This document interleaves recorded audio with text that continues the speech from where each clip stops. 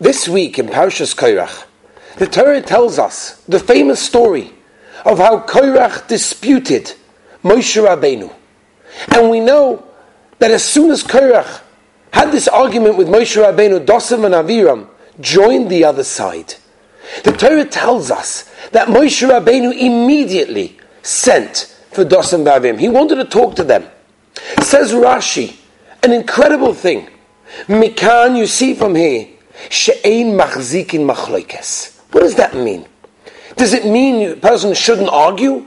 Does it mean a person shouldn't have a difference of opinion? No, it doesn't mean that. What it means is don't prolong it. Don't keep it going. Do something positive to make it change. And it shouldn't change the relationship. Because Moshe Rabbeinu could have very easily have ignored Dosav and Aviram. It wasn't his fault. He had no problems. But the truth is he decided not to.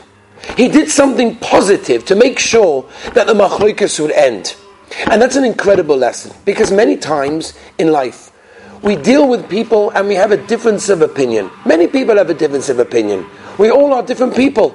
We have different character traits. We have different upbringings. But what we have to remember is that the machlokes, an argument, sometimes stems from something so petty, something so small, that's not even worth talking about. And years later we're wondering, why do we not even talk to that person? Famous story. Reb Shlomo Zalman Auerbach, Zatzal, said by the Levaya of his Rebbetzin, that I don't need to ask Mechila because I didn't do anything wrong. And people were just wowed. How was he able to say that? How did he have the ability to say that after being married for so many years? And the next part of the story is more unknown. Years later, a Talmud, a student of Reb Shlomo Zalman, came to his Rebbe and he said to his Rebbe, you know what? Me and my wife, we never argue. So Reb Shlomo Zalman said to him, is everything okay? Is your wife healthy? And the Talmud said, sure, everything is wonderful. What do you mean? Rebbe, I don't understand. Didn't you say by your wife's Levaya that you don't have to ask Mechila? And Reb Shlomo Zalman answered something incredible.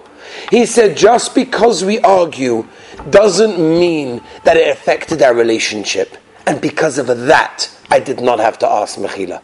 So many times in life, we have differences of opinion with other people. We differ in our perspective, their perspective, and we often don't see eye to eye. This week's parasha, Rashi is telling us, Mekan she'ein machzikin machlokes. Make sure, think, we have differences of opinion, but it doesn't have to affect our relationship. We can still love each other in every possible way. Have a beautiful Shabbos.